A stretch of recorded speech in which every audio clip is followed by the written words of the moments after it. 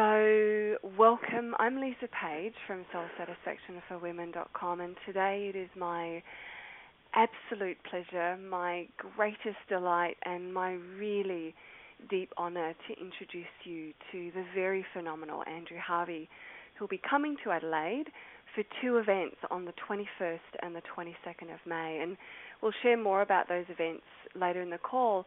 To start, I just wanted to share a little bit about Andrew and then to dive into a short but rich conversation with this man. And so if you're not entirely familiar with Andrew's work, he's incredibly difficult to sum up in one paragraph.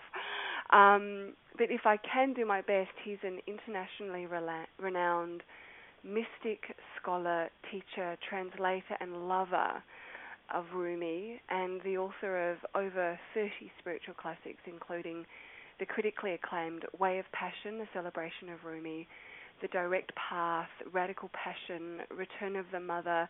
He co-authored the best-selling book, The Tibetan Book of Living and Dying, and The Divine Feminine, and many, many others. And to be honest, Andrew's body of work is so vast and so deep and rich that I wondered how I could ever sum him up, if you can ever sum anyone up.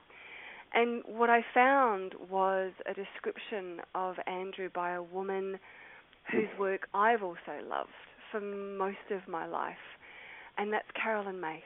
And I wanted to share it with you because I think how she describes Andrew is a really deep, rich, concise description of who he is as a being and also his body of work.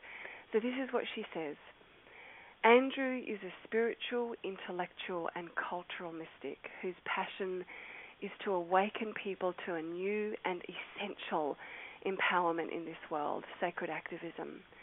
He has defined and grounded the root, the means, and the way individuals can and should respond to the chaos and rapid changes that now characterize our contemporary spiritual and cultural life. Andrew's research reflects his superb academic background as a professor at Oxford, and his passion clearly reveals that his soul is on fire with a grace that comes from the divine.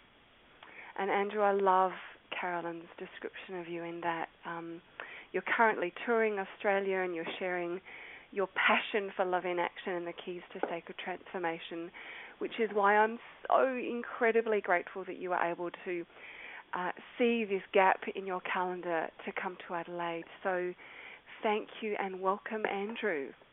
Well, I'm absolutely delighted to be back in Australia. I love Australia and I love my Australian friends very deeply. And I think that Australia is at a moment when the importance of this message of love in action is vivid in many hearts and minds because of the very radical craziness of the Tony Abbott government and the tremendous issues that it's raising for everyone. How long can we let mining interests strip mine this country? How long can we continue to be passive in the face of massive environmental degradation? How long can the running sore of the whole horror of the Aboriginal problem continue? How long can we not come to understand in Australia that we're living on sacred ground that has been sacralized and sanctified for 40,000 years by the oldest civilization on the planet? I think Australia is going through a great crisis of the soul and the heart, and I hope that my presence here at this time will be a source of tremendous radical inspiration to people. Oh, actually that brings me to what really feels like the first question, which is, you know, people who come to your work and are inspired by the idea of coming to a workshop and hearing you speak obviously resonate with that real and deep realization that the chaos, that there is a real chaos that is ensuing in the world and in Australia. Yes. And sometimes that can be incredibly overwhelming. We look around and we see people in poverty. We see the earth being stripped and raped and, and as well as the chaos that we have in our own lives and our own hearts Yes. and minds. And so my question to you would be, for you, what is the first step in actually getting clarity on what now? So this is what is here. There's a recognition of the chaos that is here. Right.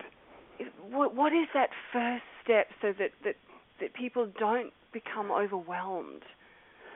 I think the first step is to try with one's expanded heart to understand this crisis. And I feel that now I'm 61, I do begin to understand that this tremendous death that we are living through, and it is a death, it's an environmental death, a psychic death, a social death, it's a death on many levels, is also a birth.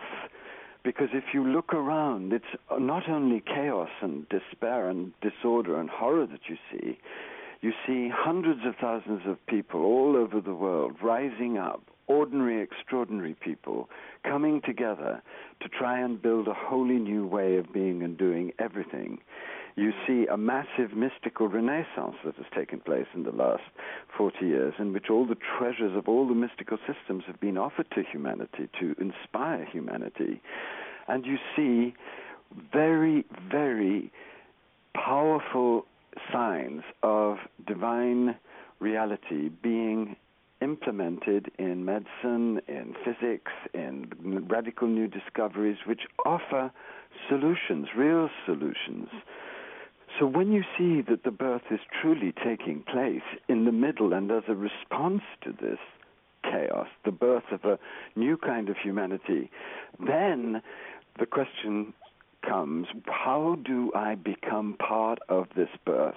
How do I become a midwife of this birth? What is the real truth of this birth? And that's what my work is dedicated to helping people discover, because what I believe is that this birth is the birth of an embodied divine humanity, a humanity that has really made contact with its inner divinity and is prepared to be brave enough to put that consciousness into radical action on every level in the name of justice and compassion.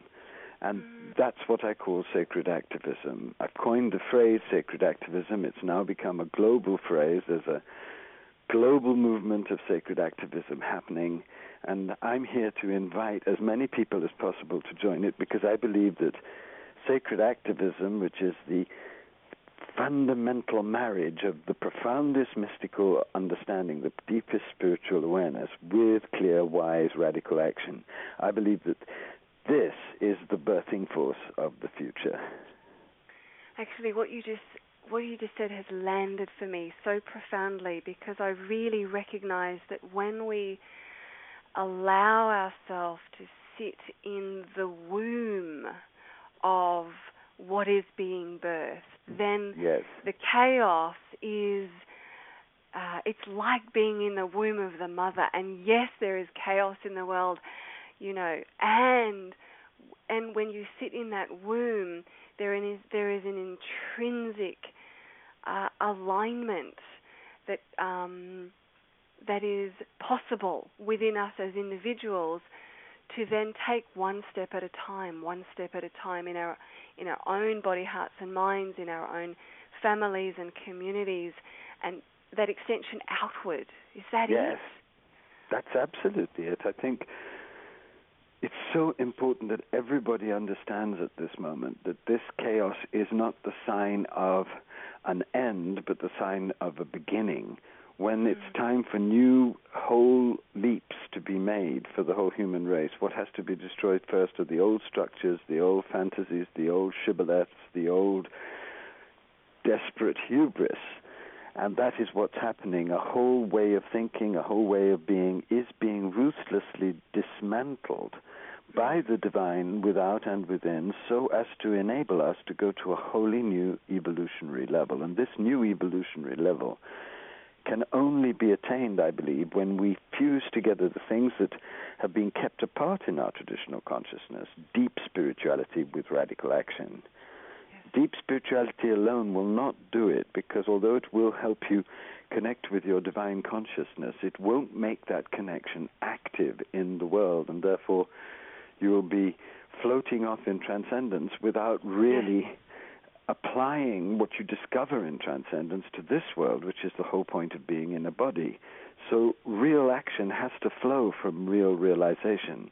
And when you marry the two, as the great prophets have done, as Jesus did, as the great saints and shamans of many traditions have done, then you become an instrument for the divine evolutionary will to work itself out. And when you become that and link with others who are that, then enormous sacred power is born on the planet, which can do miracles even in the most extreme circumstances. And it's these miracles we now need. Yes.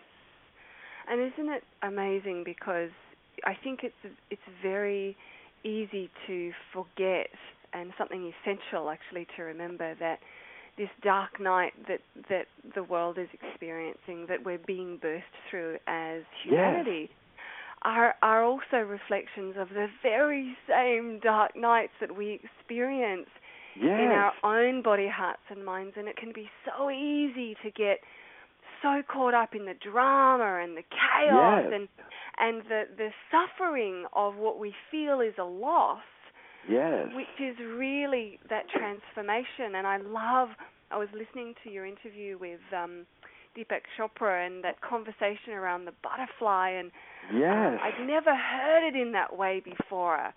And I love that. Maybe you might want to just quickly. Well, it's such a profound conversation. Deepak and I are old friends, and we were talking about the horror of what's happening.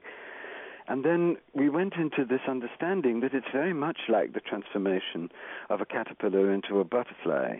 At a certain moment in the cocoon, when the caterpillar has wrapped itself in the cocoon, it dissolves completely. It goes into a gray gunge, and this is the destruction of the old forms and structures. But as that process happens, and this is so miraculous, imaginal cells, they're called imaginal cells, wake up inside the gunge, feed off the gunge, and start constellating together to form the nucleus of a new body, which eventually breaks out of the cocoon as a butterfly. And as Deepak, I think, says in the conversation, the butterfly bears as much resemblance to the caterpillar as a Learjet does to a bicycle. And the new humanity that's being formed through this very, very extreme evolutionary pressure is a completely new kind of human being. A human being who is grounded in the deepest mystical truth of identity with divine consciousness, and also humbly and resolutely committed to enacting that consciousness in acts of justice and compassion in the core of ordinary life and in the core of all the different realms of the world. And when we do see a humanity like this on the earth, then we will see the beginning of the establishment of what Jesus called the kingdom queendom, a wholly new reality. This is what's being offered to us by the divine. This is the deepest meaning of our crisis. And I think it's the duty of all people who are spiritually awake now to really go very, very much deeper through sacred practice into the most profound imaginable understanding and inner standing of their divinity, and very much further outward in real acts of justice and compassion that truly take you out your comfort zone, so as to forge a wholly new way of being and doing everything. Everything depends on this at this moment, because, as I think everyone is now aware, the crisis is getting very much fiercer and very much darker. And you can be dismayed and despairing about this, or you can take this, as I do, as a tremendous wake-up call to really put love into action for the divine by whatever way you understand it. Absolutely, and to me it speaks to, it's one thing to realize something, have an inspiration. It's another thing to feel it even deeply and passionately, and it's a whole other realm to embody that realization and that feeling, and that takes practice. It takes constant reorienting to what is true and real and and alive in the moment. It really does. It takes courage. It takes enormous courage. Because Absolutely. you really do have to step out continually into the mystery, step out of everything you've understood, even about the spiritual life. Yes, absolutely. And I think one of the big difficulties that we're all facing at the moment is the secret addiction of many of the mystical systems to transcendence, that fundamentally we're told that this world is a world of illusion, and our job is to get into ultimate reality and leave this world behind. Or we're told by the New Age narcissism factory that we're here basically to enjoy ourselves as much as possible and get as much for our me as possible. Both of these are spiritual catastrophes, because we're not here to get out of being here, and we're not here to be rabid, greedy egos filling ourselves with whatever we think we need. We are here to embody the divine and be the divine's instruments in its creation of a wholly new way of being and doing. That's why we're here. And this is why I place such an emphasis on the mother, and that's why I'm coming to Adelaide to teach the divine feminine as I've come to know it. Because without a major awakening to the holiness of the creation, to the holiness of being in a body, to the exquisite brilliance of nature, to the absolute sacredness of everything that exists, without that shattering and all-changing transformation, we'll be in la-la land, imagining that we're going to be rescued, imagining that it's enough to have the beginnings of divine realization, and not understanding that the embodied Godhead, the Mother, is asking us to turn up as her active, passionate children, active for justice and passionate about compassion. And I have to ask you a question, because the second workshop that you're doing is the revolution of the divine feminine and the way of passionate enlightenment. And for me, I work with women. I have a divine feminine mentor group, and part of the reason that I resonate so deeply with your work is this profound embodiment. And there's so much out there at the moment. You can see there's goddess this, there's feminine this, there's all this. There's all this stuff in it, and they are what I see. But what does it really mean if it isn't concentrated on the suffering of the planet, on the environmental degradation of the planet, on the horrible treatment of foreigners in this country, for example, in the terrible suffering of the Aborigines? What does it mean to know the names of all the Hindu goddesses if you don't know that the Mother wants you to turn up as a revolutionary of love in action? Yes, exactly, and that's what I just want. If you can speak to for a moment, because I think that it's so easy to filter this awakening around the divine feminine straight into our it's all about me, it's all about me. This is the way to get what I want. Another very, very powerful way of becoming a divine narcissist. Yes. Instead of being really opened by the experience of the Mother's glory, so flawed and awed by it that you become her humble child servant midwife, that you put yourself into sacred slavery to her will to see all beings live in justice and harmony. Yay. So for you, when you do you agree with me? Does that make sense to you? Absolutely. For me, I really see the revolution, as you call it, of the divine feminine as just it's that. It's a revolution. It's not a shift. It's a revolution, because it means that we can no longer consider ourselves separate from nature. We can no longer consider ourselves a superior species. We can no longer consider that our needs are the only needs that need to be taken into consideration, and then we can do what the hell we want to the world and to other people. And it means that we have to make a radical turnabout in our honoring of nature and of the body and of relationships and of our every thought and action. This is a vast revolution. Absolutely. And to me, and wonderful and holy and glorious, because it restores to us what we have become schizophrenically dissociated from. The cosmos, the creation, our bodies, each other. But it also imposes on us, and this is what a lot of people resist, and it's fatal to resist this because this is the real key. It also imposes us sacred responsibilities. The ancient indigenous traditions knew this, all the great prophets knew this, Jesus knew this. We are responsible for the great glory of divine consciousness that we've been given, for being born as a child of the Father, Mother, and we're responsible to the truth of what we know inwardly, the truth of justice, the truth of compassion, the truth of interrelation. And we're not just responsible for them mentally, we're responsible for them in every way. And that's why I put at the end of I wrote a book called The Return of the Mother, which is a book in which I brought together all of the wisdom, or tried to, all of the wisdom about the feminine in all of the traditions. And I had 10 sacred suggestions instead of the 10 commandments coming from the Mother. And this is what I put as the 10th.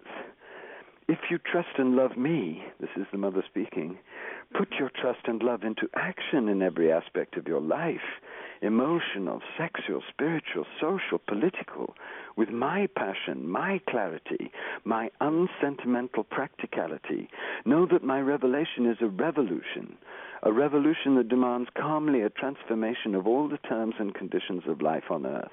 Establish justice for all in my world, in my name, and in my spirit of all-embracing inexhaustible compassion. Let no one be poor or discriminated against. May all sentient beings everywhere be cherished and safe and protected from harm by law and by love. Turn to me now, and I will fill you with all the grace, strength, courage, and passion you need to transform the world at every level into a living mirror of my truth, my love, and my justice.